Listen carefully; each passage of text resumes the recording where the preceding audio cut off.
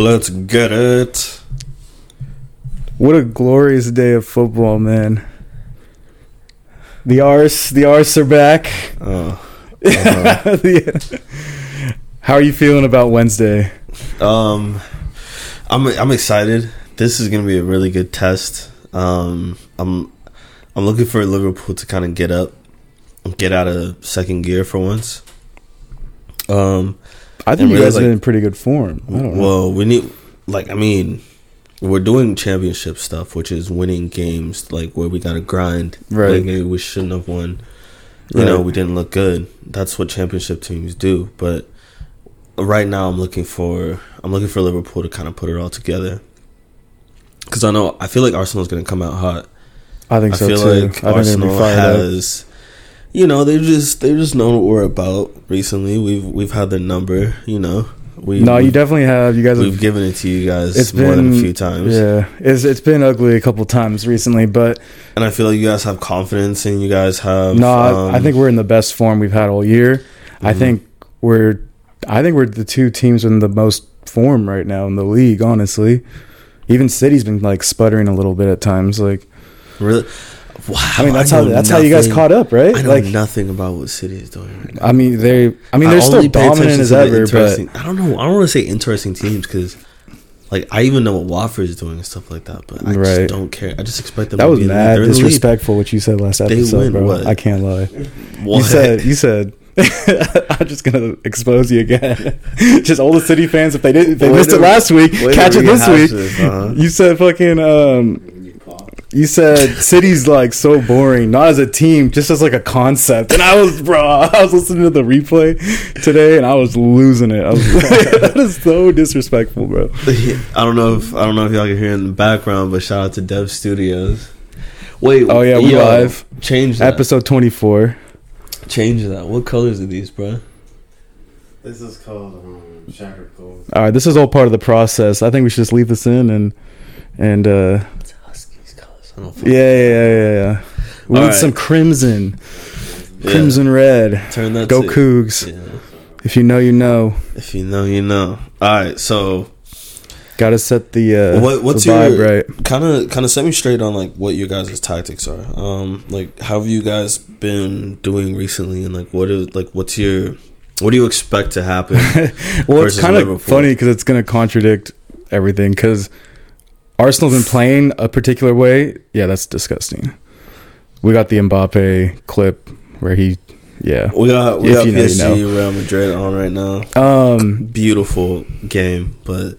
No, so what we've been doing is we've been pressing teams high, bro. That's the biggest thing, and that's why we're there's such a difference because Gabriel compared to last year because Gabriel finally got his partner, and Ben White and Gabriel are both so good and confident at line of confrontation being damn near at the halfway, right? And so we just play so fast.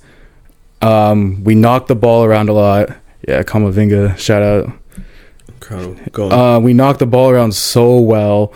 It feels like Spanish influence, like Pep ball, bro. It really does. Yeah. I think compared to last year, we were super lopsided, and we had this weird system of just overload Tierney's side, get him some space to cross the ball. Now it's no, we got Martin Odegaard in the middle of the park, and this man is the fucking conductor, and he's pulling all the strings. He's the puppet master. He can create any angle out of any situation. Dude, I was watching this Leicester game today, and there's this it's the smallest things. It's he drops all the way back into midfield, and he's linking up with Partey, and he does this 1-2 with Partey, but as he's doing the second pass, he's flicking it behind his leg and turning upfield at the same time, and he's just creating these better angles for him to get the ball back because he knows I'm giving you the ball, you're giving it right back, and then he plays some insane sublime pass you've never Spanish seen. Influence. It's funny because I feel like the two players with the biggest Spanish influence are not Spanish. Feel me? Yeah. Because they both played. Partey and Odegaard both played in La Liga for how many years? Odegaard has definitely developed his game there. I mean, he was contracted with Real Madrid. Went to Real Sociedad.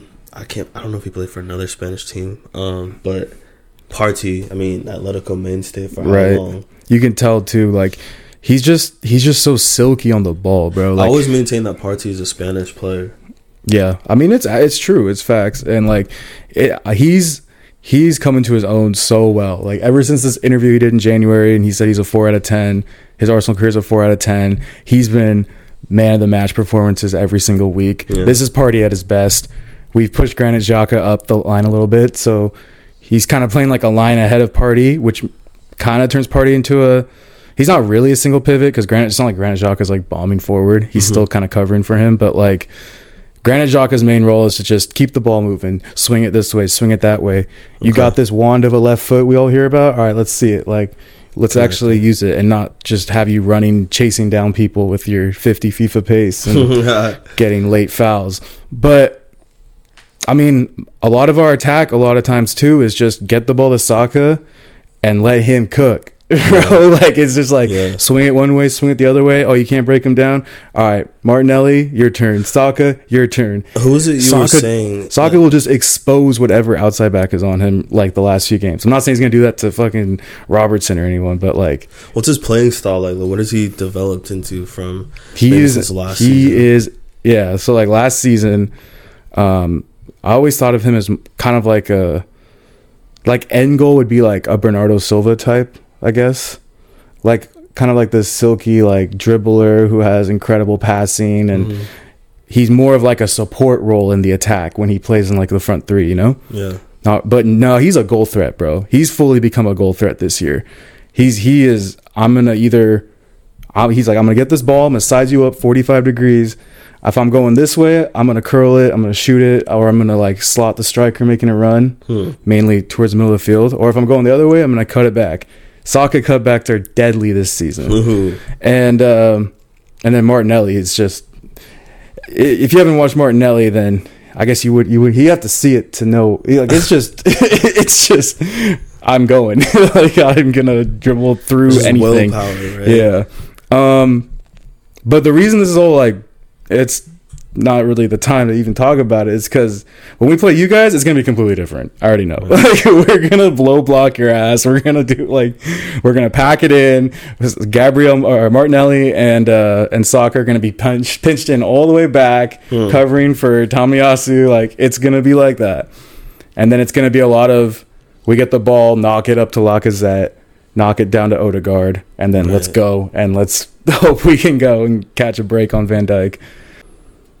But real quick, because I mean, I touched on like Arsenal's success last episode, but I gotta shout out a couple things. I shout out Partey, shout out to, oh, by the way, bro, that game is gonna depend so much on Thomas Partey. Like it's gonna be so fun, bro, because he is playing the best he's ever played in that shirt right now. Okay, fans are buzzing, bro. Oh, I'm ready. It's gonna be such a good game, bro. I'm excited. I'm excited too, bro, because I don't really have the biggest like expectations, but I'm like, we could fight. Have I said this already? I feel like if there's gonna be any game that you guys suddenly switch up your tactics and try something completely new, like absolutely new, like complete different reactions, like mechanisms, whoever, like trigger players, I feel like it's gonna be versus us this time. Yeah, you got nothing to lose. I feel like, I don't know, maybe you guys turn into a track meet. That'll be fun. I don't know. All I know is it's gonna be much more, it should be, I'm expecting it to be much more difficult than it has been in the last few years. I think it will too. I think you guys, I mean, out of the top 4 teams, you guys might have the most intense. You guys seem the most focused. 100%. That's the real difference right now. I think our center backs and our back line in general are just playing so well right now too. I think particularly our center backs. I think the fact that Arsenal plays like this really interesting style of Spanish and English football is, I mean, yeah, it's almost, you almost want to call it Manchester City. Well, here's the thing, like a little more Spanish than that. But I think that plays into Liverpool's strengths because like Liverpool has always been one of those teams that like has flourished in Europe, just because like teams that actually try and play football and like give us time and space and like try and play the same way we play and stuff, like not the same way, but like that try and match the same intensity. Like I don't know, we always give it to them, and it's like I feel like that's, I don't know. Maybe you guys English it up and get, you know what I'm saying? Maybe you guys get a real beans on toast to see this game, but I feel like you guys have always tried like a European approach against us, and that's just kind of what's done you in. So, well, here's the thing, right? It's because like last time we played you guys, yeah, I remember I was so disappointed. I was like, I just feel like we didn't show up. I feel like we didn't have the energy level. I feel like we didn't even look like we wanted to win and compete, because we've seen those games in the Arsenal Liverpool games where Arsenal just come out flat. And I don't know what it is about, like maybe they get fucking scared or something. I don't know, but the way we came out against Man City, if we come out like that against you guys, it's going to be such a good game, because that was the high intensity pressing. We pinned Man City for a whole half. They couldn't even, they had like, I think they had 1 shot, 0 shots on goal, and they like pretty much were inside their half most of that game. And Partey was on one. Partey was on any attacker's back before the ball even gets to their feet. Like that's, I mean, if we come out like that, then I'm really excited to see what could happen. Bruh. But if we're flat, Mane's gonna eat us up. I don't see. That's the thing. Liverpool's been, I don't want to say starting slow, but Liverpool's just been on some shit where like we're not really putting it together. Like we're able to still suffocate. We're able to still dominate, but for some reason, like we just can't. We just like our forwards just can't really put it together. Like they're not really working together that well. And what I'm realizing is, Luis Diaz, like they're actively changing our dynamic right now. Luis Diaz is dang near a starter at this point. I'm not saying he's going to be in the next Champions League game or whatever, but I honestly think he's going to be very important in terms of like transitioning, because I don't really think Jurgen Klopp is like, I don't really think he's relying on Trent Alexander-Arnold to progress the ball anymore. I mean, it's more like an Andy Robertson is like the main ball progressor, okay, but now you have someone who's higher up a level.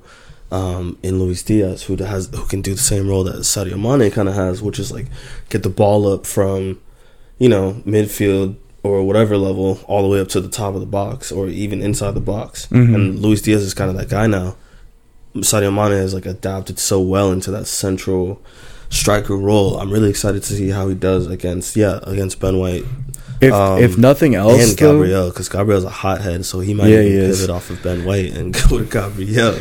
If anything else, though, like I don't even think you have to worry about Liverpool players not coming out, like the forwards not coming out with that fight, because like Luis Diaz is going to bring that fight, and I think it's going to be contagious, and I think the whole game's going to be pretty messy start to finish. I think there's going to be a lot of chirping between Benjamin Benny Blanco, and I hope Mane plays center forward that game, bro. I really do. Cause I know what you mean by chirping, but let's be real. Sadio is kind of like, he don't talk to nobody. He just smiles and like he's like, and throws his elbows. I'm gonna get you next time. Yeah, with his elbow. I mean, bro, the streets made him, bro. This is what the Premier League is. He doesn't need to say nothing though. Like, Ben White will talk to him and he will throw his elbows, and Ben White will laugh when Minamino misses open nets. And Minamino's probably not playing against Arsenal. That's fine. I don't know why, but I just don't really. If it comes down to it, if Liverpool is dominating the game, I can see Harvey Elliott really subbing in. I don't really want to say I can see him starting, because I kind of hope he doesn't. But I can see him like coming and playing the game, being like another attacking option. Minamino, I don't know why, but I don't want to say like leave him like to the cup games, but leave him to the cup games. Right. I mean, that's fine, bro. He's a kid. Like he's 27, but okay. Well, I don't know. He looks young as fuck. He's pretty intelligent, and like his play style doesn't really seem to be based on age and like speed. No, not at all. But he's just like a control guy. Yeah, he's getting a lot more comfortable. He's getting games every once in a while because he's not very consistent. That's his thing. Right. He's had a few flashes where he just like looks great, but in all honesty, he's only just showing his appeal now. But anyways, getting back to it, bro. Mo Salah, he's either going to explode or he's not scoring anything. He's getting locked up. Probably. He's getting but locked, I'm just saying, like, the type of emotional player that he is, I don't know. Liverpool kind of gets up for Arsenal. Like, no matter what, we don't have to beat you guys down, but like we have to like show ourselves. You guys definitely it doesn't matter how bad you guys are. We cannot let up. You guys definitely don't put up like 1-goal games against us. You guys definitely put the ball in the net. But a lot of times I can't remember very many solo goals against Arsenal. Recently. But it's always Mane, it's always Jota. I'm praying it's not always Luis Diaz either. Jota is about to come out. I don't know who our midfield is going to be. Fabinho maybe. Fabinho for sure. Yeah, honestly, bro, when you got Martin Odegaard, that's the thing is we don't have a Champions League game for a minute. So yeah, Fabinho's definitely going to start. I just hope we have the ball enough that you can like see some Martin Odegaard. That's kind of going to be it though, because it's like it's going to be exciting because you guys have like. I hope we just hold the ball enough, bro. You have a wand and like a sword. You have Odegaard and Saka. But it is magic, bro. It really is. Robertson is going to be definitely going to be more defending. He's going to be. That's the thing, game. Bro. Robertson is going to be relishing this game. He's pretty good at offense. Obviously, he's good at crossing. Progressing the football up the pitch. But I'm excited to see Martinelli versus Trent.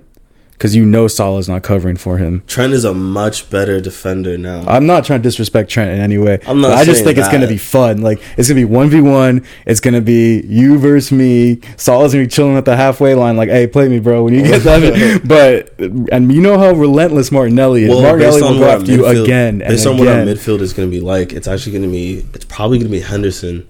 But I don't know if Henderson really has the physical, like, pace to keep up with Martinelli, and I wonder how much he'll probably try and overpower him and keep him in front of himself. I wonder if Arteta tries to overload that side using Tierney. Maybe because you need a lot of cover. But I mean, but I guess it depends who's playing right back. Trent is like slotting. Like I said, Trent's slotting into that Kyle Walker like central midfield inside. He just gets to pass mid-range passes, curve everywhere, like where the goal is in range, the opposite side of the box is in range, the opposite side. Like he is slotting into that center role. I feel like you guys are probably gonna focus on him in terms of the press. Yeah, I think so. I feel like he's probably not gonna get a chance to breathe if I'm you guys. Especially if he's pinching in, bro. They're gonna take that space. I think. Here's the thing: is like. Our right back, weirdly enough, really matters for this because, like, if Tomiyasu's healthy, he's basically a third center back there, and Kieran Tierney we can overload Trent all fucking game then, and that could be our way to create anything. Right. But yeah, I mean, I don't know if Tomiyasu's gonna play. Otherwise, it's Cedric, and that becomes a whole lot more iffier. But shout out to Cedric; he's been doing his job. Nothing too good, nothing too bad. But this man don't give a fuck about Cedric. Bro, we better sign somebody. Okay. I did not realize dude was 29. Just so y'all know, I don't know if we shouted it before, but we should probably do the intro. We are at Dev Studios. This is an in-person podcast. Oh, yeah. Yeah, we out here. Yeah, shout out to Dev Studio. Shout out to Dev The Studio. vibes are always right. Oh, real quick, let me just get to this before I forget. Of course, the podcast I finally talked shit about Cristiano Ronaldo. Dude actually dude scores a hat trick to become the greatest recorded goal scorer in FIFA history. I mean, yeah, a hat trick to do it, to seal the deal. 200 behind. At that same time, Messi, I'd say PSG. I like not really putting any thought to it, just kind of like talking about how Messi will figure it out eventually. Yeah. Say PSG will figure it out in the finals. Bro. PSG get knocked, bro. We got to talk about Madrid. Yes. But real quick though, like Shout out Christy, man. No disrespect. I'm sure you listen to this podcast. You know what was crazy? That, like, he scored those in like classic Ronaldo fashion. It wasn't a perfect hat trick, but it was a perfect hat trick, bro. It felt like the way Old Trafford exploded when he scored those goals. It just felt like the long range one. Night. When he hit that one and then Old Trafford exploded, I was like, okay, this is some vintage shit. That header, just old boy tried to trip him up, and he's like, bro, I'm Michael Jordan with you know what I'm saying, with the air, bro. Like, he's floating in air. He at 37, his body. This dude is the LeBron of soccer. Bullet header. I can't even. Was it a tap in his second one? I can't even remember what he scored. I feel like it was it was just a tap. Like somebody played, I think it was Sancho played like a beautiful over the top ball, and then somebody squared it to him, and then he just like tapped it in. But he made the run. I wonder if he heard me and he was like, how arrogant. I wonder if he like legit though, like kind of realized that like, oh, he's like, damn, the Rabona boys are kind of spitting. I do need to like kind of change up how I'm playing.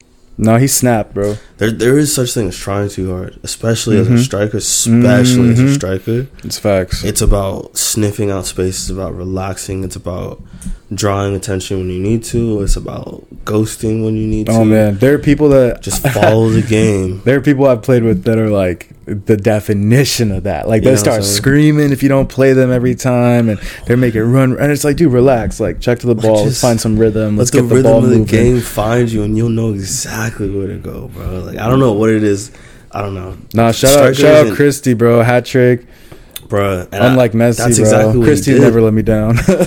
Anyways, moving on to bigger and better things. Man, that PSG. All right. Yeah. That PSG Real Madrid game, I watched from beginning to end. I'm pissed, bro, because I had to do something. I had like capstone shit or something, but I haven't actually taken the time out to watch something. I watched the highlights like 3 times. So. Liverpool or Sounders in a minute, but easy decision. Just watch Real Madrid PSG. They met way earlier than everyone was expecting to. Yeah. So this is like, yo, do or die, like first round ding, let's go. I really thought it was a wrap too, though. I really did. And the way it looked, Real Madrid, it didn't look like Real Madrid was ever gonna come back. Nah, they're old. They're old. They're washed. Kind of keep fucking up. Modric is 36 or whatever. Cruz is like 34. Other side of 30. Even their youngest like champion, Casemiro. He's 30, right? Like he just turned 30. 31 or something. I think he just turned 30 recently.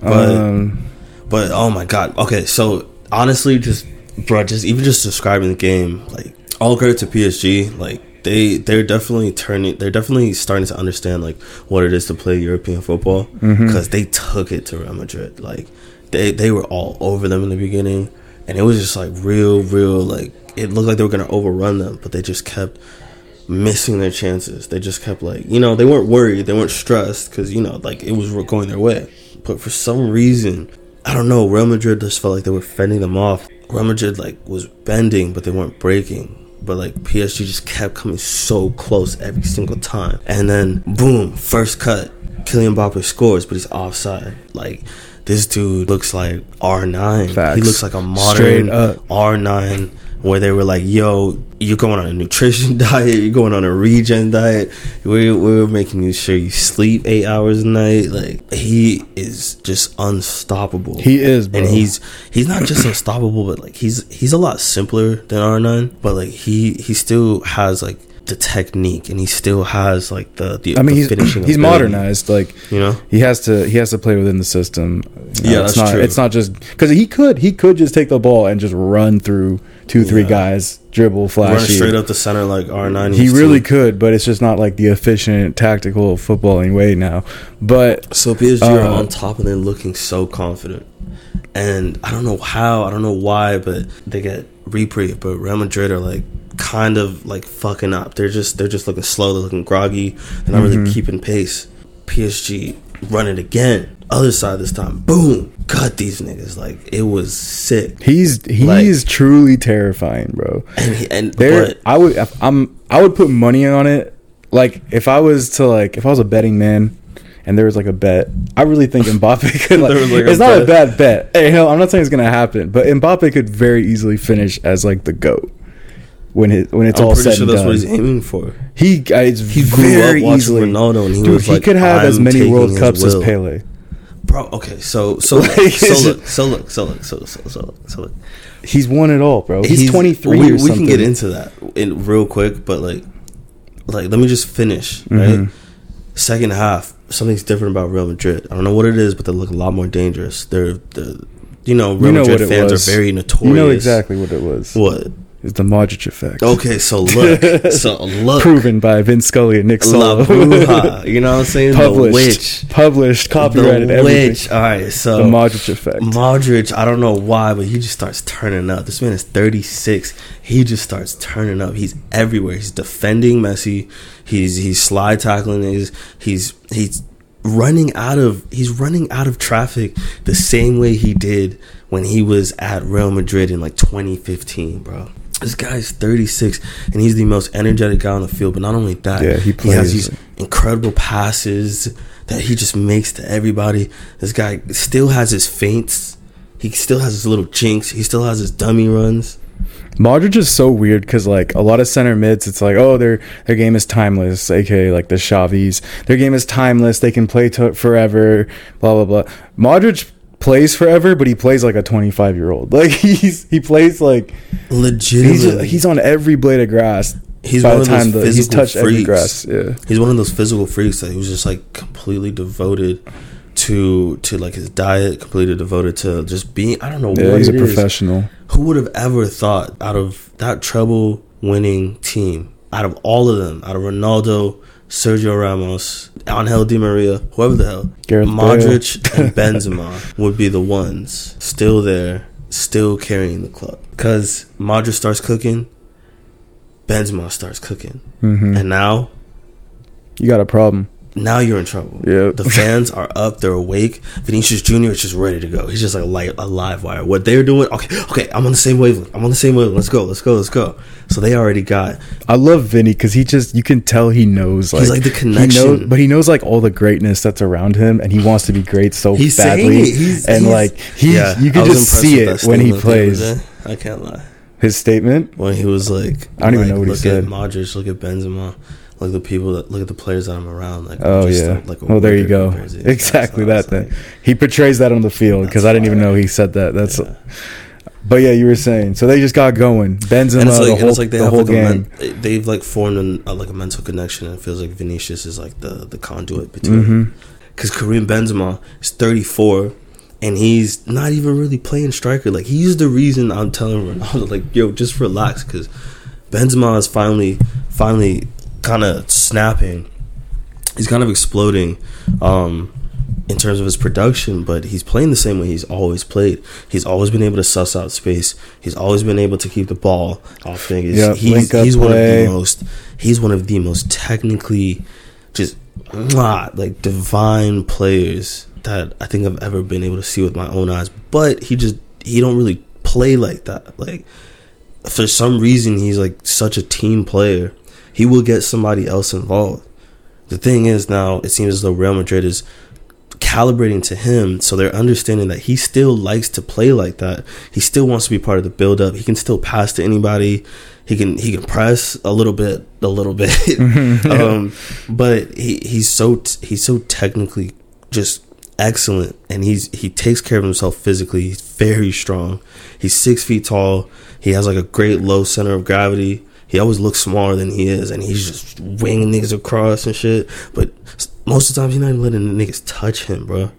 And then his finishing ability. His finishing is incredible. His finishing. Bro, it's a mixture of instinct and some of the most intelligent thought that can happen in, like, a split second. It's easy to, like, see...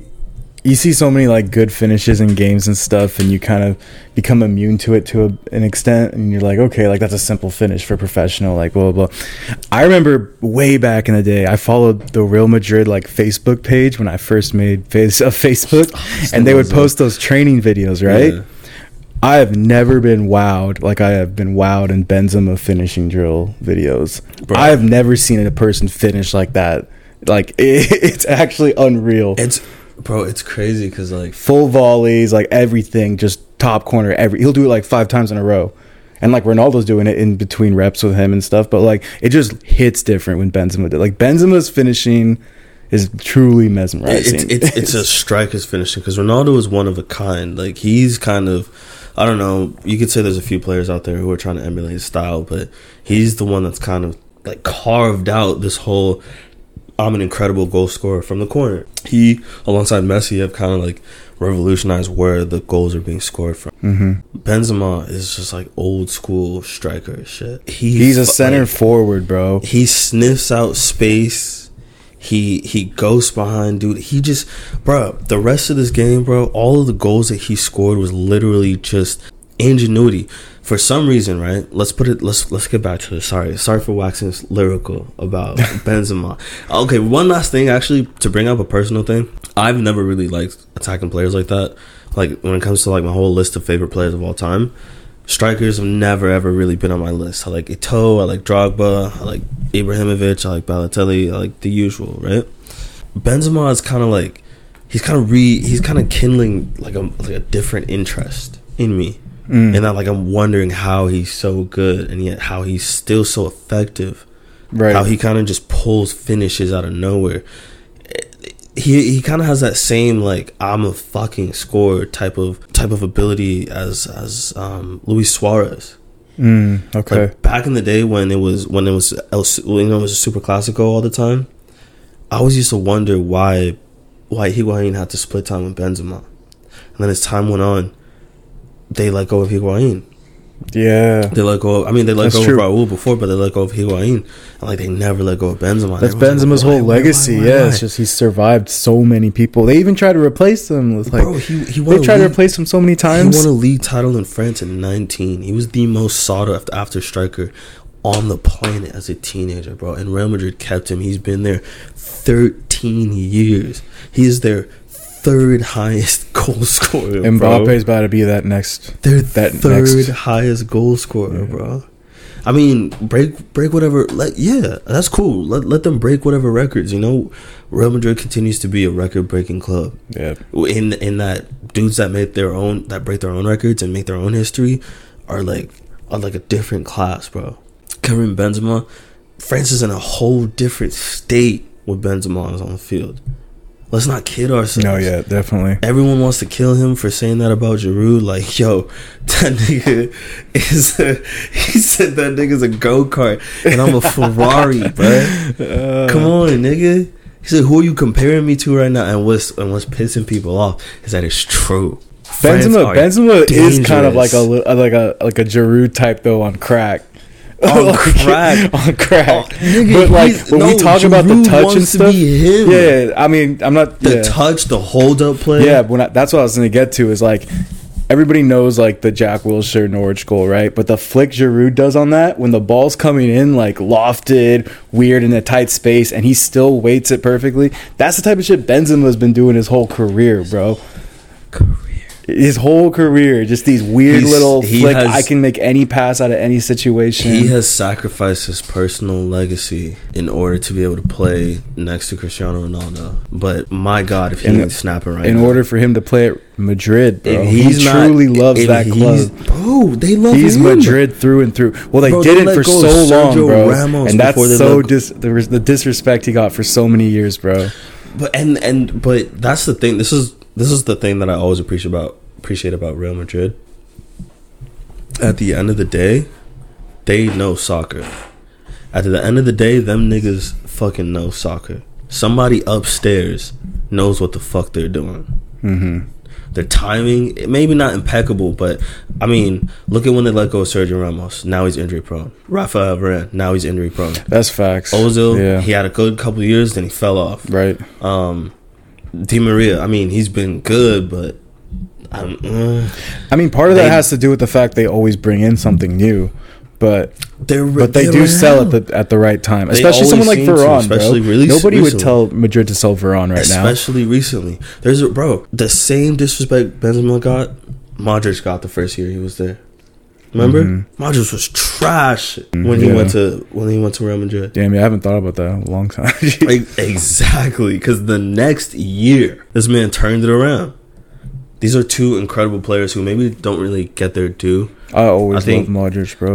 Top 5 midfielder ever, bro. I don't know every time. I don't know that I'm ever mad at Modric having a Ballon d'Or. I feel like they just wanted to give it to him at some point. Dude, I'm not mad at it at all. I encourage it, bro. I'm just like, fuck I it. encourage it at this point. I want the next one to be I'm so Robert tired of the Messi Lewandowski. agenda, bro. Yeah, it needs to be Lewandowski. It should have been Virgil van Dijk. Like, Virgil van Dijk should have been one. Bro, that one pissed me off. Because that's when I was just like, wow, I wholeheartedly believe Virgil van Dijk was the best player in the world at that year. I mean, they lost all credibility, and that's what sucks. I don't know. We can get into that, but, bro, I want to say something else. Real Madrid, I mean, Karim Benzema obviously had a hat trick, and he scored a bunch of crafty goals. Modric to Vinicius Jr. to Benzema, with Marquinhos assisting. Vinicius back to Modric, over to Benzema. Fucking Marquinhos directly to Benzema. Mm-hmm. For some reason, PSG capitulated. They just fell apart. I know what it was. It was so easy, and it's like you can see it now. It's so easy to see them wilt. They just fall apart. Bro. Poch is a bottler. Okay, all right, bro. All right, no, bro. Because before it happened to Tuchel, it happened to Ancelotti, it happened to a lot of niggas who have gone to PSG. But Poch is still a bottler. They are like the most. You know what PSG are? I don't know if somebody said this before. PSG are an expensive Spurs. Like, in terms of like Europe, Okay. fuck the league, because they're built to win the league. I understand that, but in terms of Europe, PSG are like an expensive Spurs. Not in the fact that Spurs aren't that rich. no. Listen to what I'm saying. They're locked into the players that they have. Spurs, they have such a thin roster that like the players that they have to work with, flaws and all. PSG, their roster is weird because it's like they have a lot of players, but they're not that deep. Mm-hmm. Their players don't really seem to develop there. Like some players do, but not a lot. So they're forced to rely on like certain players all the time. So they're kind of locked into those players. And you have 3 of the greatest attacking players in the world. You have to play them all. Mm-hmm. You don't have an option not to play those guys. But for some reason, none of them want to play defense. So now, shocker, damn. So now you don't have a press. So Right. now, when a team is feeling it and their stadium is blowing up, and the Bernabeu is like the loudest that I've ever heard on TV for some reason, because they sniff it, they can smell it, they know it's coming. Like, yo, come on. And that's always been the thing. That's always been the thing about Real Madrid is that they are one of the only teams. They are the only team in the world where individual talent is the way that the team pulls out wins and gets better. Because these guys all do, but they do everything to the utmost perfect extreme. How many strikers are gonna capitalize on that last goal where Marquinhos, who again was capitulating, but Karim Benzema wanted one touch, finish that 20 yards, Dude, bro. oh yeah. I don't know why. It just popped in my head. Yes, dude. And the way he just hit it with the outside of his foot, confident. Perfect. And he was running before it even crossed the line, Perfect dude. space. He hit it the outside of his foot, watched it curl for like a split second. I was like, yeah, okay, I'm on. I'm out. Son. Where's my standing ovation? Son. Delivered. Bro, and if you watch his movement before, he sniffed that shit out, bro. He fell upon that shit like a hawk. Damn. He's like, nigga, that's mine. I don't know what it was. I think he saw Marquinhos slowly get worse and worse, so he probably knew, okay, that he's most likely gonna make another error, because he's kind of shook right now. It's just that optimistic striker mentality, man. You just have to have it. You have to be. Same way a defender has to be as pessimistic as possible. Yeah. Because you have to say every single goal kick, that goalkeeper probably cleared the ball 100 times that game or something, and you gotta be the 101th time he's gonna fuck it up. And I'm still gonna be there on Donnarumma. You know what? I'm for it. I'm all for it. I'm all for not giving that foul. I'm all for it, because when you want to be a fucking idiot, right? Come on, bro. Yeah, no, that's on him. No, you're fucking around, bro. That's on him. Donnarumma got concrete feet, bro. Donnarumma is kind of over. I mean, we all know it should have been Mendy, bro. It should have been Navas. It should have been Keylor Navas. I was saying something goalkeeper of the year. I have not heard anybody say, I don't give a fuck. I do not give a damn. Keylor Navas should have been starting. Keylor Navas has the experience. Keylor Navas has won Real Madrid 2 of its 3 in the trio. Yeah, I think so. European Cups. This man was the best goalkeeper in the world for like 2 years straight. Yeah. He's still an incredible goalkeeper. The only reason he hasn't like won any more European Cups is because for some reason teams like disrespect this man. I think Donnarumma is probably... I don't think he should have replaced Gigi Buffon. He's not fit to fill Gigi Buffon's shoes. Damn. I don't like the fact that he's replaced Keylor Navas. So that's 2 strikes against this guy. And then this shit, nah, bro. I'm sorry. Nah. Get him out. Nah, bro. He's just a big name. Bring in Navas, bro. But I mean, fuck it. My takeaway from this game was, damn, Mbappe's gonna be fucking terrifying on Madrid, bro. I hope Modric stays. I hope Kroos, dude.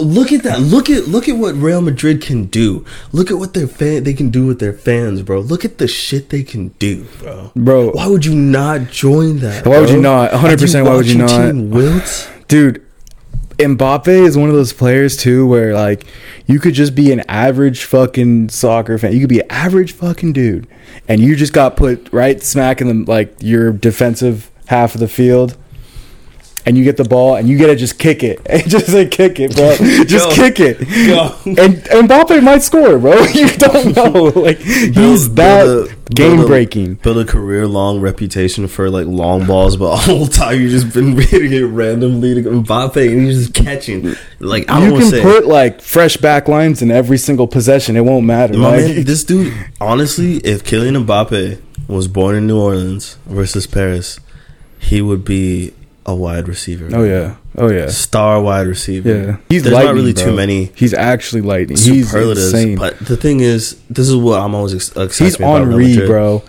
He's so Henry. He finishes like Henry and like bro. He moves like Henry, bro. He does.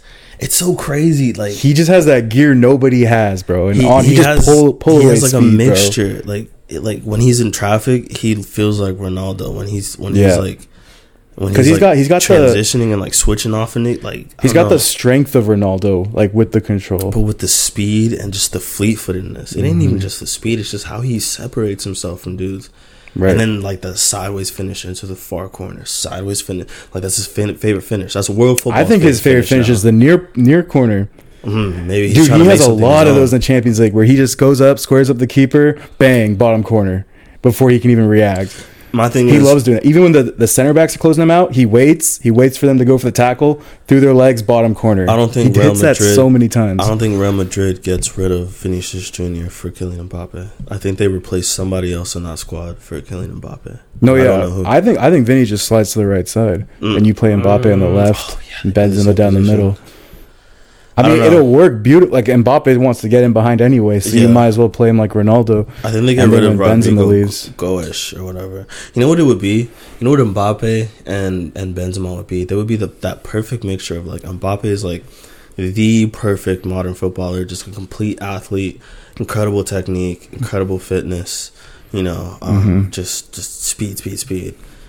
And then to me, Benzema is like the perfect example of like street style, like perfected to a T, like where you know he's good enough to be a teammate, but where he's just like all instinct, timing, movement. He'll shake a nigga out of his boots once or twice. Dude, I'll watch every Real Madrid game if I get to see Mbappe and Modric link up, dude. I think I would. Even Toni Kroos, because Toni Kroos is really the one that's going to be getting all those dime through balls to him. But Modric, when he gets up in the attack and he's playing little 1-2s with Benzema and then slots Mbappe on the weak side. Vinicius could just... and then Mbappe's gone because nobody can even think about catching him. So I think just not even try. I think them having Mbappe would definitely affect... I think it would affect the team after a few years. But that first year... If they try to slot Champions Mbappe League in favorites with Vinicius, PSG are no longer relevant. Put Benzema on 65 minutes to replace whoever the fuck was on the right. Put Mbappe over on the right. Let Benzema float in between, and like you know maybe down half a line. I don't care who's playing with Messi at PSG, bro. I don't care where Ronaldo's playing.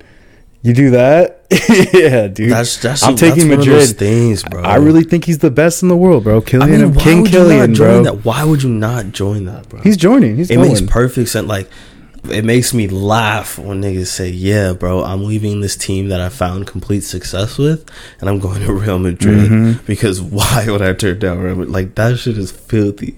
That's a flex. That's because I have the opportunity to be the next Ronaldo / maybe be a better all the Ronaldo. money in the world, and a kid from Paris in his hometown most team. Historic to go to the most historic club ever. Bro, I'm going to the Yankees, dog. What the fuck are you talking? I'm going to the Lakers, bro. Hell yeah.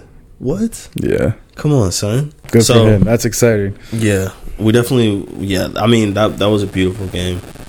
That was tactics. That was tension. Incredible, man. What an incredible match. Did you see that Messi and Neymar got booed today? Yeah, that's kind of crazy. One thing is like PSG fans are kind of really toxic. They are, Madrid but at the same time, like I don't care. Like that's kind of what the team Madrid deserves. Fans wouldn't not do maybe that, the though. players. That's the thing too. Like that's another level of toxic, you know? Like booing them when they have the ball. I don't know. I don't like. I mean, it kind of matches like what the team is about. I feel like that's what the team deserves, in my opinion. Yeah. They still don't know how to put a roster together. All these years later, these guys still don't know how to play a roster. Did you see that they replaced Leonardo and they're gonna go after Fabio Paratici, try and get him from Tottenham? They got rid of their GM basically. They're such an emotional club. Their chairman and the president, Nasser, whatever, and Leonardo confronting the refs. Pochettino, I mean, maybe protecting his players, but there's no way an executive should be doing that. I mean, you want to be mad at somebody? Yeah, go down and yell at a couple niggas. Yeah, cool, you know what I'm saying? You know, throw your name around, it's whatever. pretty ridiculous that they're out around 16, dude. But I mean, it is what it is, bro. You see what you're dealing with, right? Bro, only team I'm scared for Liverpool to face. No, but they had that rap, dude. They had to get that result. That's on them. Only team I'm scared for Liverpool to face is Real Madrid. Yeah, because we've never I don't think our history will ever beat Real Madrid. We've only met them like 6 or 7 times. I don't really remember like the big games between you and City either. Like I can't City. I can't. Those think are all of league games. Yeah, no, but I can't even remember like what happened the last time you guys met in the league. Like I remember the Chelsea games, like they're like epic battles, but I don't remember any City games. Wow, you're going in on City, bro. Yeah, you're you're the one feeling no, it now. That's because I'm trying to think of like what that would stack up. They've always been really tense. They've never really been kind of 0-0s or what? Yeah, they've never really been beautiful football. It's always been like more tactics, which is fine. They've always been more like finals. Mm-hmm. They're like a final versus a semifinal. Okay, yeah. You know, yeah. I mean, I don't know about you, but most tournaments, the semifinal, like those are always way better than whatever. The final is super tactical. Don't want to lose anything. I'm gonna neutralize him versus trying something, versus trying something new and having my own element. That's and then Chelsea's not really a threat anymore. So like, okay, do you want to get on? Okay, so I need you to go ahead and explain these sanctions that Chelsea are under. Oh man, what is happening here, and explain why, and like what the intent is here. I guess I don't fully understand. I just know what's his connection with Putin? I just know like Putin endorsed him, or he endorsed Putin, or something. So it's been known for a few decades that Russia's economy is like slightly propped up by like families of like oligarchs, like somebody's gas, somebody's oil, somebody's tech, somebody's salt. There's rich Russians everywhere, right? So, but there's billionaires, and Roman Abramovich was one of those guys, and he was close to Putin, and I can't remember what his was. I don't know if his was oil. I think his was like tech or like whatever, but. I thought he was oil. Maybe he is oil. I'm not sure. I think he is oil. I kind of hate Chelsea to the point where I don't give a fuck about anything about them. Who cares, really? But he is kind of one of the reasons for Putin's rise, basically, because Putin rose like with the influence of those oligarchs. So, yeah, I mean, basically then the Prem, with everything going down with Russia, Ukraine, like I guess not even the Prem, England in themselves. Because like every club in the Prem is like technically like an English like entity, right? And so ultimately, like you can have owners of clubs, but really they own the club because they're like a cultural piece of the land. But so basically, what Roman Abramovich thought he was being slick, and he like transferred stewardship of the club to so whatever the hell that means. It definitely doesn't mean that he gave up all his shares in the club because he's still like the owner. So that was going to be a little get around to avoid getting his assets seized by the country. And so basically they said, oh, you're going to do that? Well, we're going to do this. And then they just froze the whole club basically. So essentially, so they can't do anything that'll make Roman Abramovich any money. So they can't sell any tickets. Only season ticket holders can go because they've already paid for all of it, I guess. They can't sell any merch. So you can't get that Lukaku Chelsea jersey that you really want. So the club said nobody. The fans can't prop up the club by like buying record-breaking amounts. All their sponsors want to leave. So I don't know what's gonna happen. Well, did Chelsea play today? They can't even sell food at their stadium, right? Wait, did Chelsea play today? Yeah, yeah. They beat Newcastle on some controversial shit. The 1-0, right? Yeah. So, did they take the sponsor off the jersey? I don't even know. Oh, I don't think so. I don't know. So, okay, because that was like a big thing. They were like, we don't want to. Right. What sponsors are stuck with Chelsea? Because I know Hyundai. I know Hyundai left. 3 wanted to. 3 left. But if you take 3 off the jersey, it's just like an ugly ass jersey. Like, so I don't know. I can't remember who all left, but yeah. Here's another big one though. Is no, they still wore it. The travel expenses. Any travel like trip has to be like 20 grand or less. Oh no! Which you'd be like, normal people are like, yeah, that's a lot of fucking money. Yeah, but for a team, 20 grand is bro. They're gonna be flying economy class. Bruh. They're not gonna have any team suites. They're in Europe, aren't they? Mm-hmm. They gotta go. Where do they have to go?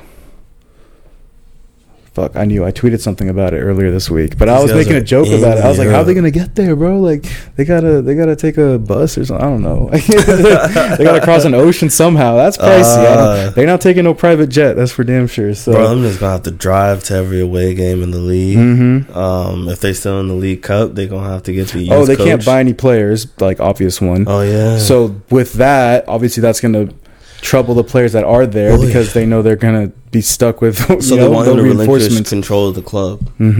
So I mean, a lot of players are gonna want to leave now. Right. I think if Arsenal are smart, they come knocking on the door, be like, "Hey, we'll take this person off your hands."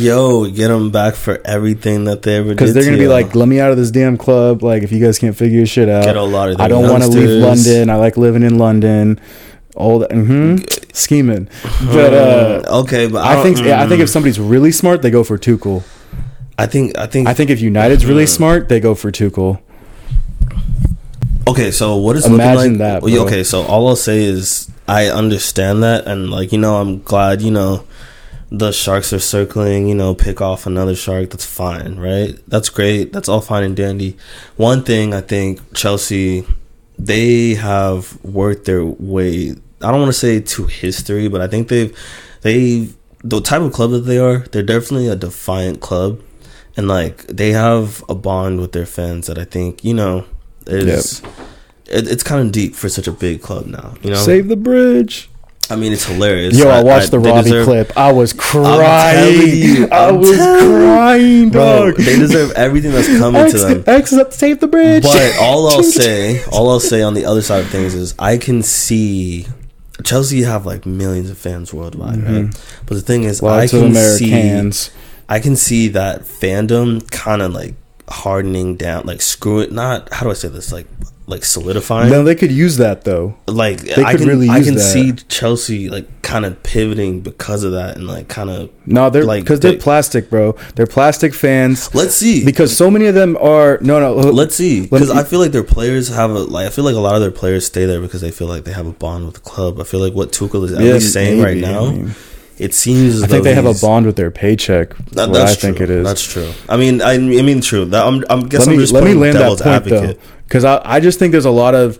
I know a lot of like real Chelsea fans. They're fucking everywhere. Yeah, that's true. They actually fucking are everywhere. Manchester City, take notes. Like literally, like Chelsea's probably the most popular team. I feel like over like Man United's probably second. out of like just people I know, just random like, folks. People, yeah. but I know a lot of good Chelsea fans. I know a lot of bad Chelsea fans, Horrible. and they just follow it because like Christian Pulisic is on the team, and so that's their EPL team. And like, there's a lot of fake Chelsea fans, and I hope this kind of like they just compress it down, like break it all up, and like only the like real ones will. Because I feel like maybe that's some Arsenal shit, bro. Like I'm kind of glad like Arsenal put me through this pain, bro. Like I feel a stronger connection with the club because of it, and I feel like people like you don't meet many Arsenal fans these days. Yeah, it's like, oh, you're an Arsenal fan, oh, they suck, haha, like shit like that. If you meet an Arsenal fan, they love Arsenal, bro. Like it's their fucking life because they've been through hell and they're still around.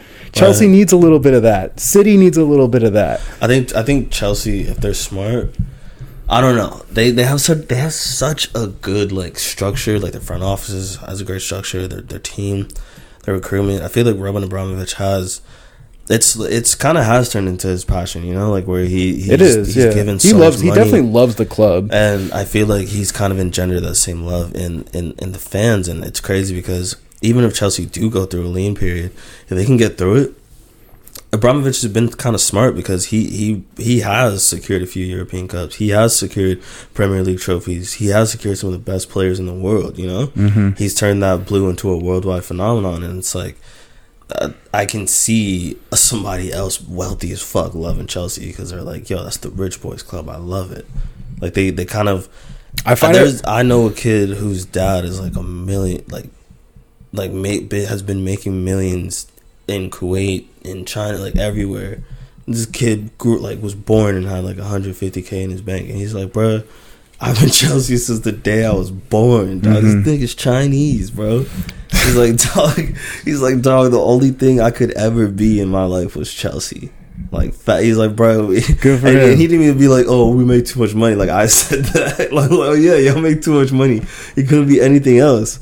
But like it's dead ass in his blood. Like his dad is Chelsea, like his uncles are Chelsea, and there's actually a fan base. Good for him. No, that's the thing too, though. Is I don't know. There was this huge debate on the kickoff with Rory and True Geordie, and True Geordie was basically saying like it's more likely than not that you'll get bought by somebody who's not as ambitious as Roman Abramovich, and Rory was saying it's more likely that'll happen versus somebody like richer and like more ambitious than right. Yeah. In terms of like the billionaires in the world that can afford it, like who are the ones that are actually willing to like go crazy?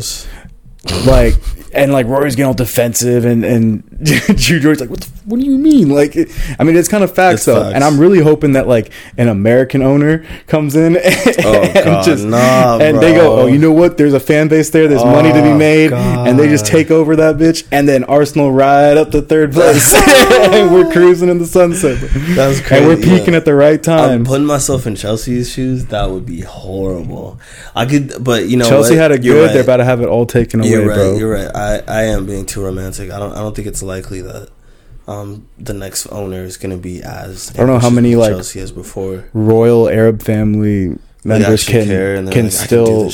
Well, I don't know how many more can still even like because you can't own like multiple teams and shit. So like I don't know how many actual buyers there are left in that kind of market for the Premier League specifically, and a lot of money in the Prem is Russian money too. Like there's a lot of Russian money in the Prem. Well, remember something that we were talking about before was if UEFA wanted to actually do something about Russia, they wouldn't just like virtue signal. But it turns out like a couple of days after that, they cut ties with Gazprom, which is like the Russian state-backed oil company that sponsors so much of the Champions League, and Schalke even like. That was their main sponsor for a decade at least, and even they got rid of them. And that's like, okay, so like this, the only reason this shit happens is one, through money, or two, through like government interference. And so now it's kind of interesting because Chelsea are kind of like victims of one. They had that whole child transfer ban and all that stuff, but then now they're kind of going through this where they're now literally like a political pawn. They're like a wartime weapon basically. And it's strange. It's interesting. They deserve everything that's coming to them, and I have no sympathy. Yeah, none. I got none. I really. Everything. This is really like I've been living in bliss this last week. They're stuck in limbo, and you know what's exciting? Summertime. That's what's really exciting. Antonio Rudiger is gone. Andres Christensen is gone. Who else' contract is up? Mendy? No. They have somebody. There was a big one. I'm trying to remember. Somebody big. I feel like it was just their whole back line. Azpilicueta? Did you not say him? No. Yeah, I heard he was going to Barca last year. Oh, really? I think Christensen should go to Barca. Christensen, I heard, is gone. Yeah, Rudiger's gone. Rudiger might go to Madrid. That's interesting, man. Because that's Chelsea. So all them players are making a lot of money, and not all them players are going to stay. But you know what's crazy? It almost feels like this is... If this holds through the summer, then it's going to feel like... It's almost going to be like a relegation. You know what's crazy? It will be, yeah. No, this will bury them. It's interesting because, like... Good. Yeah, I don't know if he can, like... Or no, I'm confused. I'm trying to think about it now. But basically, the way that Roman Abramovich structured the club too is like all his investments were done in like a loan format. Yep. So at any point, he could just pull that loan and completely like dissolve Chelsea. Not that he's gonna do that. He loves the club too much, but it becomes this sticky situation of like, how does he make his money back by selling this club? When it's not really it's not going to be a desirable asset. He's going to have stipulations. That's the thing. That is the thing. If it continues like this, the government wants the club. The government wants to reclaim possession of the club. It seems like that, right? They want him to relinquish all control of it. And what's crazy is I can see that. Like, they kind of moved at the perfect time, because if he was going to sell it, he would have had stipulations. He probably would have found somebody immediately to try and sell it to. I mean, he's been branching networking for years. He's been getting different passports for years. He knows people. He's been getting into different types of businesses for a minute. He could set the stipulation, you got to be worth at least this much. You got to be willing to spend at least this much. You could be a fucking corporation. You could be a consortium. I don't give a fuck what you are, but you have to do this. But once you transfer the club, like, it's out of that. But now he can't. So it's kind of like... Well, I think he can sell the club. I think that's the one thing. What, turn it insolvent? No, he can sell it, but no, I think he wants he wanted like $3 billion or something, and somebody was like, no, I'll give you like 1.5, and then he's like, oh, I want like 2, and then it's just like, I don't think he's gonna get what he wants, so it's gonna be this standoff of like, because they're gonna let him, they're like, sell the club, like sell it immediately, and he's gonna be in this, I need to make some sort of value back. At the same time, they're just like bleeding all the value out. Their government is like trying to like fix hella people. Like, whoever he might try and talk to, they're trying to either get in with them, or they're trying to like send people up. You feel me? Hey, shout out to England for sorting that out, man. This is great entertainment. This is great entertainment. I'm loving it. This is crazy. Okay, last thing. Yep. Sounders. Yep. So we looked great versus Leon. Yeah. Again, bro, I'm irritated because like Capstone was kicking my ass this week, and I missed. I saw the highlights for Leon. Sounders games. Not really. I caught both the legs for the Honduras team we played. No, but this is Sounders for real. I watched RSL teams. I watched all our bad games, and then as soon as we turned it on, I had like the busiest week of my life. I understand that. It gets like that. So I literally watched everything. I watched us lose 2 MLS games. So basically, I was talking about how there's a blueprint on how to beat the Sounders, right? Score early, usually, and either a heavy press or low block, right? Like what's happening now is kind of like the opposite of that, but along the same track of like where how the Sounders are going to win. When the other team has the ball, when the other team thinks they're better, when the other team attacks way more, the Sounders are happy to defend, happy to try and work something out in midfield. But somehow we always seem to get dudes on the counter, get them on set pieces, or just get them off of like slicing them apart after gaining some steam. We did that versus Leon. These Mexican teams got a lot of pride. So the way they're going to approach everything, we are the dominant club. As far as I know, the Mexican league has a great passing, great awareness, situational awareness, and that's exactly how they played against the Sounders, but the Sounders tore them apart. Yeah. The game finished 3-0. We should have had 6 at least. Freddie Montero. Freddie, bro. Jesus. I'm so happy to see him have this opportunity, and he's producing it. He's producing. That's the biggest thing. He's pulled away from Clint Dempsey, because I think when Clint Dempsey retired, him and Freddie were tied on goals. He's pulled away from him.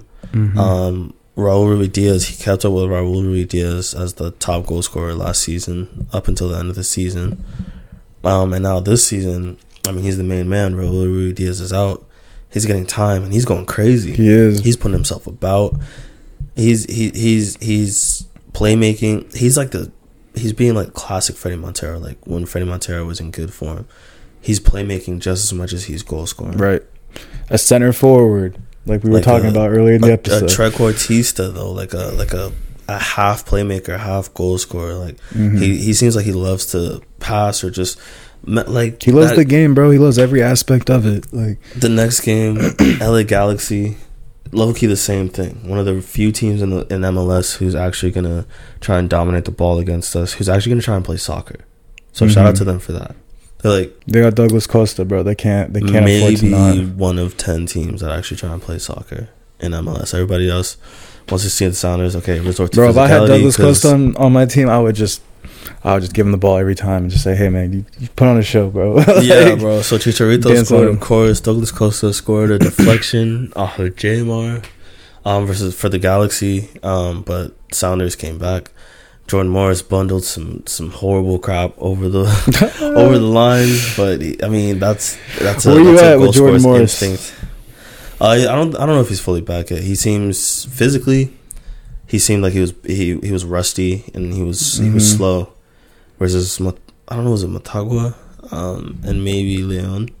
But yeah, Galaxy, I watched those. Those were like the only good Sounders games I got to watch. But like it was such a cut below, like level wise. Like I don't really take much stake into it. He switched on physically.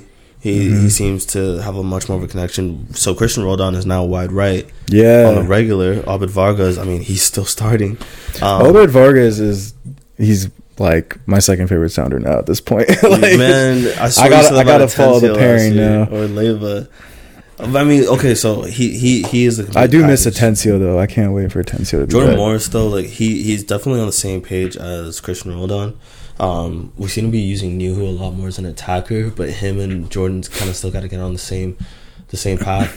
And Jordan he's getting that incredible pace back. Yes, his passing seems a lot more assured, and the timing of his passing I'm really liking. I don't think I've really seen him do that little sweep back, like that little pendulum swing through the midfield where he like cuts through the midfield and he'll have like a through ball or a long pass to somebody. But I want somebody to just help this guy just stay on his feet as he scores. Because before, when he was scoring a whole bunch of goals and a whole bunch of chances, it didn't really matter that he was always falling over. But the thing is, when he falls over, he doesn't like set himself time, so he misses a lot of shots. That seemed very like cryptic. I don't know. I'm just like, I think the dude just needs to get better at finishing, bro. If I'm keeping it a buck, like he's so good at creating chances with his off ball runs and stuff, and he knows how to time a run to perfection, getting behind. He's got the physicality. Talking about Karim Benzema, who can find a finish from anywhere.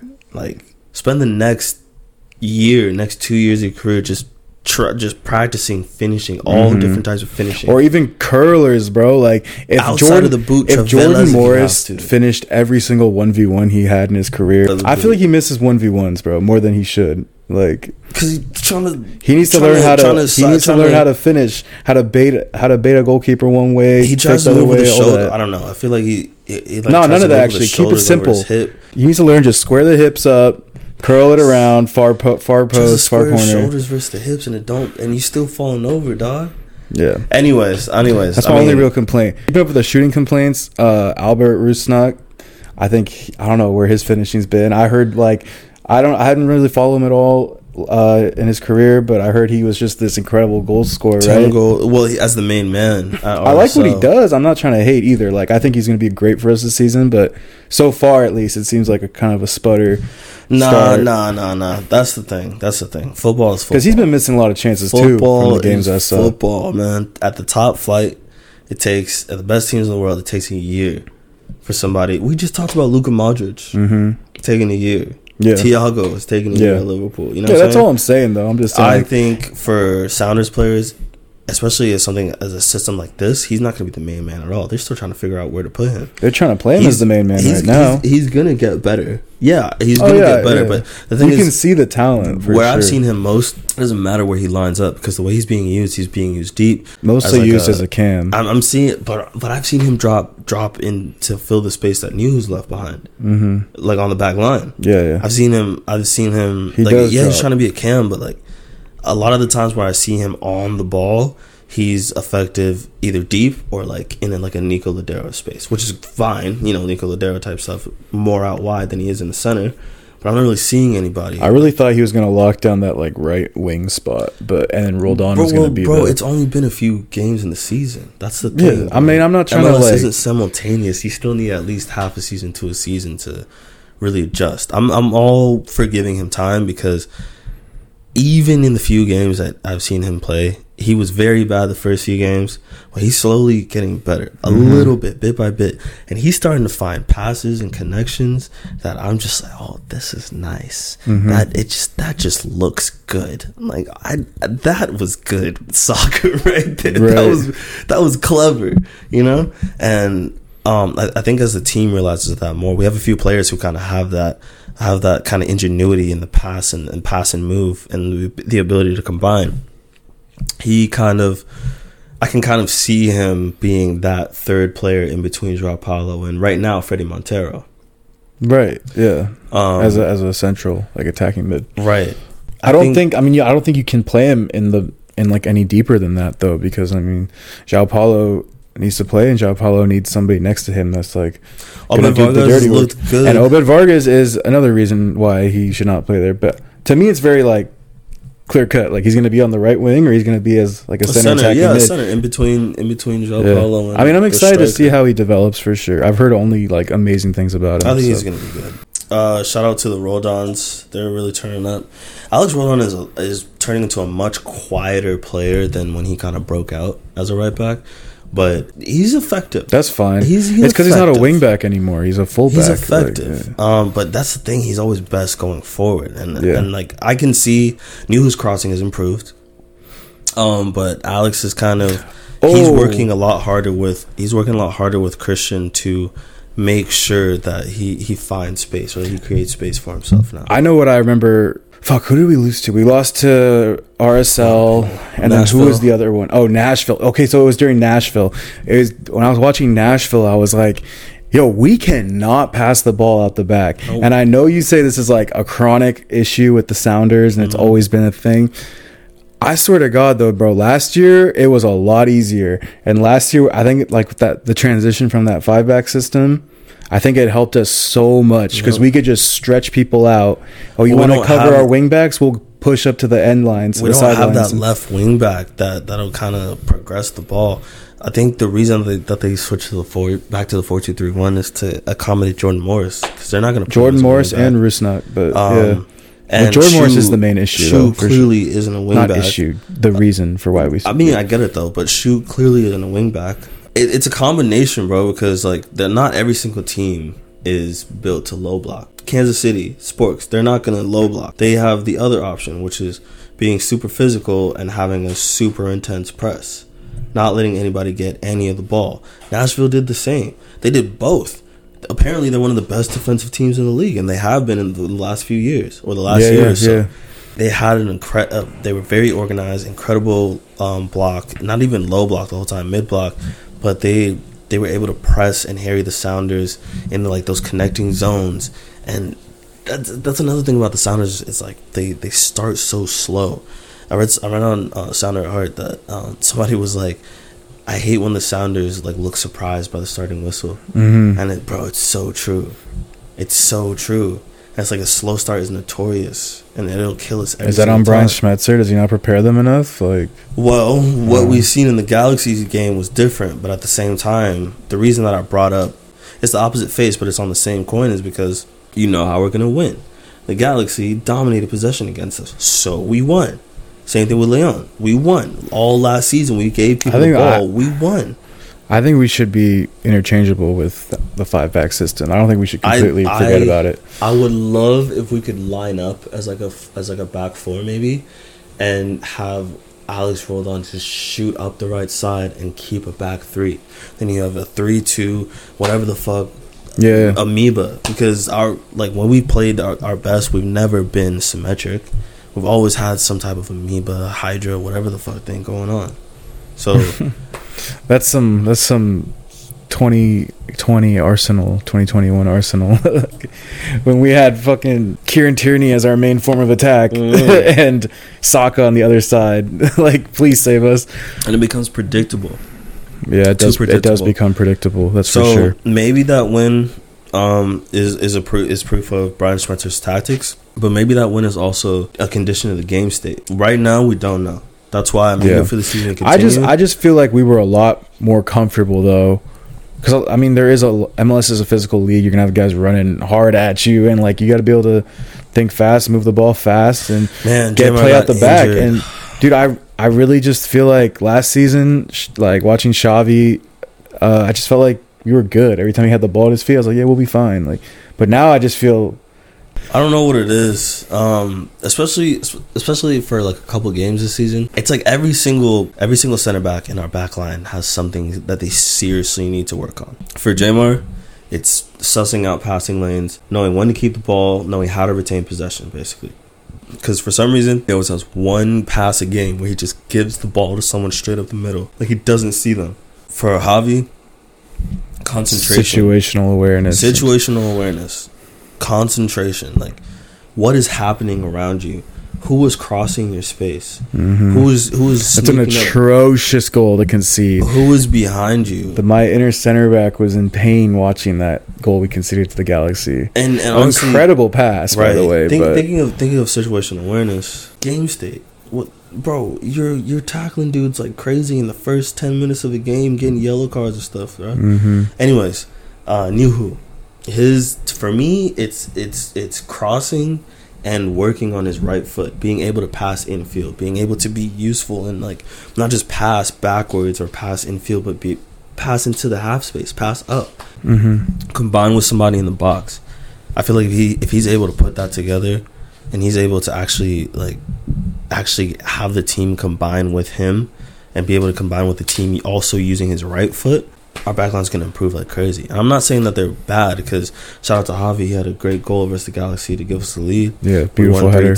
Yeah, I think that's our biggest issue though. It's not even like the defenders defending; it's that transition. Like, can we move the ball successfully out of the back to the? I'm excited for the season. The offense has been kind of slow to start. I know they're heating up now, but I thought it was a little interesting that Brian Spencer kept on Jordan Morris for so long for this game. Like, he kept him on for the entire game. Oh yeah. When normally, I mean, he's subbing out Jordan Morris, and I feel like in a game like against the Galaxy, we really wanted to try and stretch them, not to be in any danger, but they were putting us under serious pressure at the last half of the game, and we needed somebody to stretch them to kind of give our midfielders a chance to breathe and give our shape a chance to kind of reset and decompress. Okay, yeah. But he didn't throw on. I'm excited to see Leo Shu. I'm excited to see Sam Adeniran. Like, me too. I want to see more of him, bro. We want those fast guys. Although he did not look great. I mean, I'm not trying to judge. I'm not judging yet. That's kind of interesting.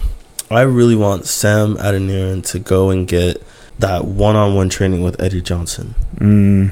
Same physical profile, almost same body type. Adeniran's a bit taller, but he's a bit more adapted for the modern game.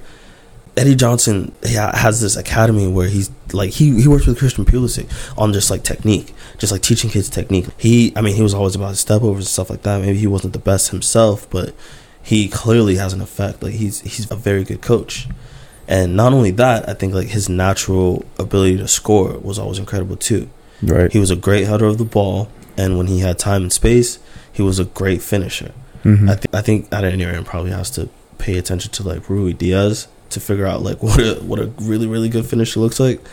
But I feel like some training with Eddie Johnson would be cool. I want to watch Eddie Johnson. I want to watch Eddie Johnson highlights now. At least for the Sounders. That's how I remember him for the Sounders. Like, especially his first year, he was very fast. He would get the ball, just boom.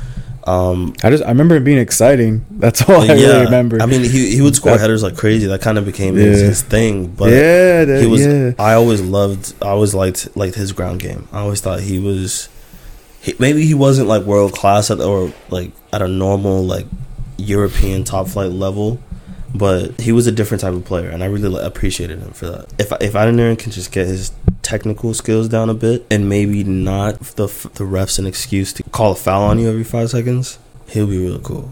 I'm excited for the team. Shout out Eddie Johnson.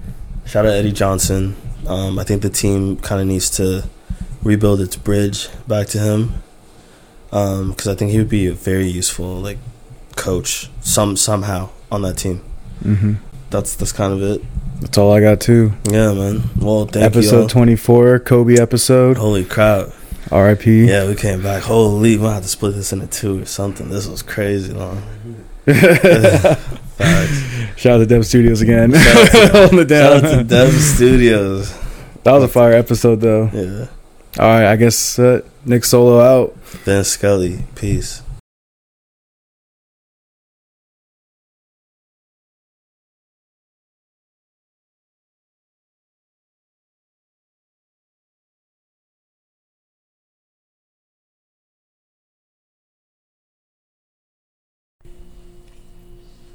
Here, put that to your. Try that.